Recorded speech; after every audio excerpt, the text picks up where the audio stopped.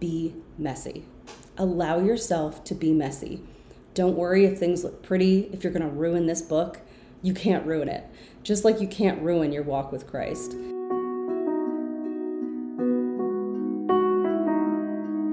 Welcome to A Kind and Gentle Word. I'm Jordan, and I am way too excited today because I've done it. I have created my own prayer journal. Yes, I did it. Oh my gosh. I'm way too excited. I have zero chill about this whatsoever because I feel so confident and so blessed and grateful that I get to help people in their walk with Christ, which I feel like I was already doing with this podcast, with this YouTube channel, but this is a whole new way.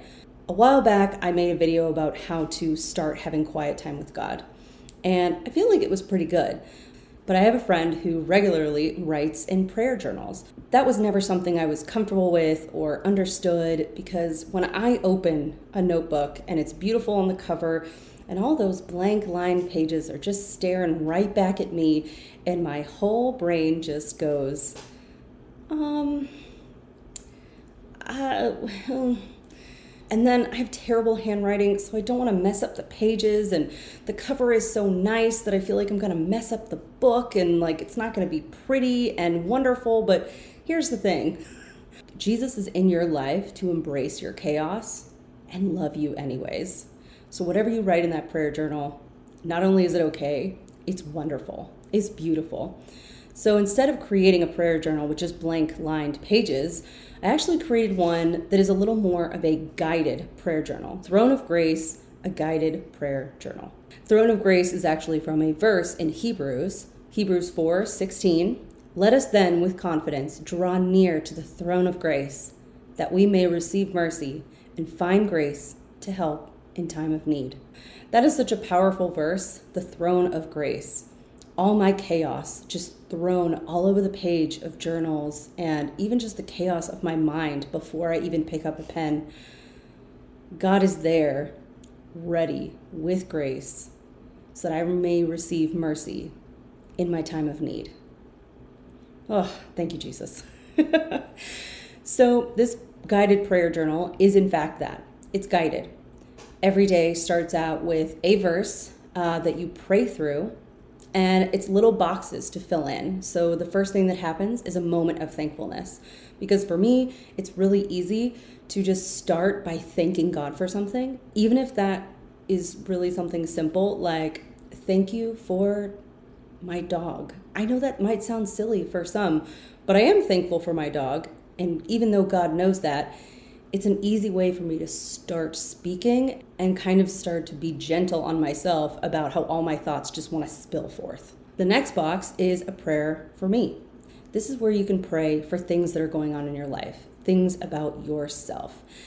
And that might seem a little bit selfish to some to put yourself first in the prayer, but I find if I can get myself out of the way, then all of a sudden I start to think about others. And that's why the next box is a prayer for someone else. You can pray for a lot of someones, maybe just one person, and you don't have to be real big with it. You don't have to decide, I'm going to pray for the world peace, end world hunger. Just pray for someone that you know who needs something.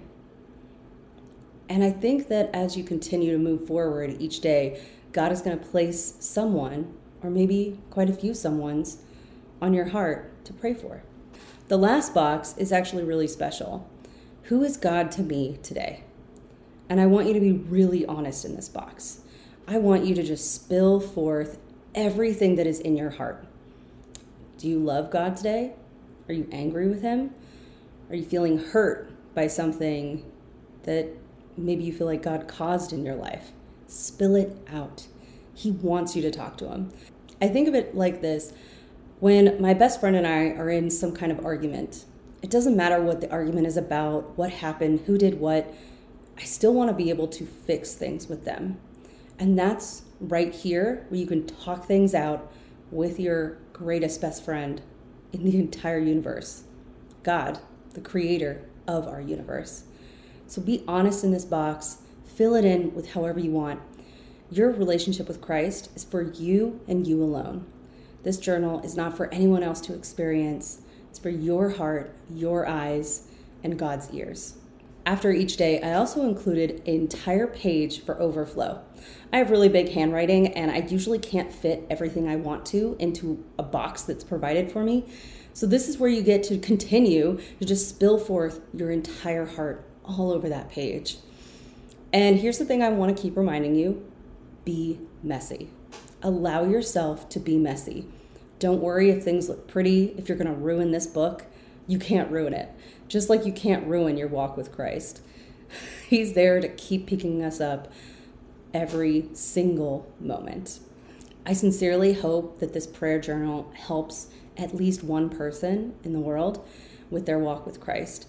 And even if I just help one person, that to me is more than enough.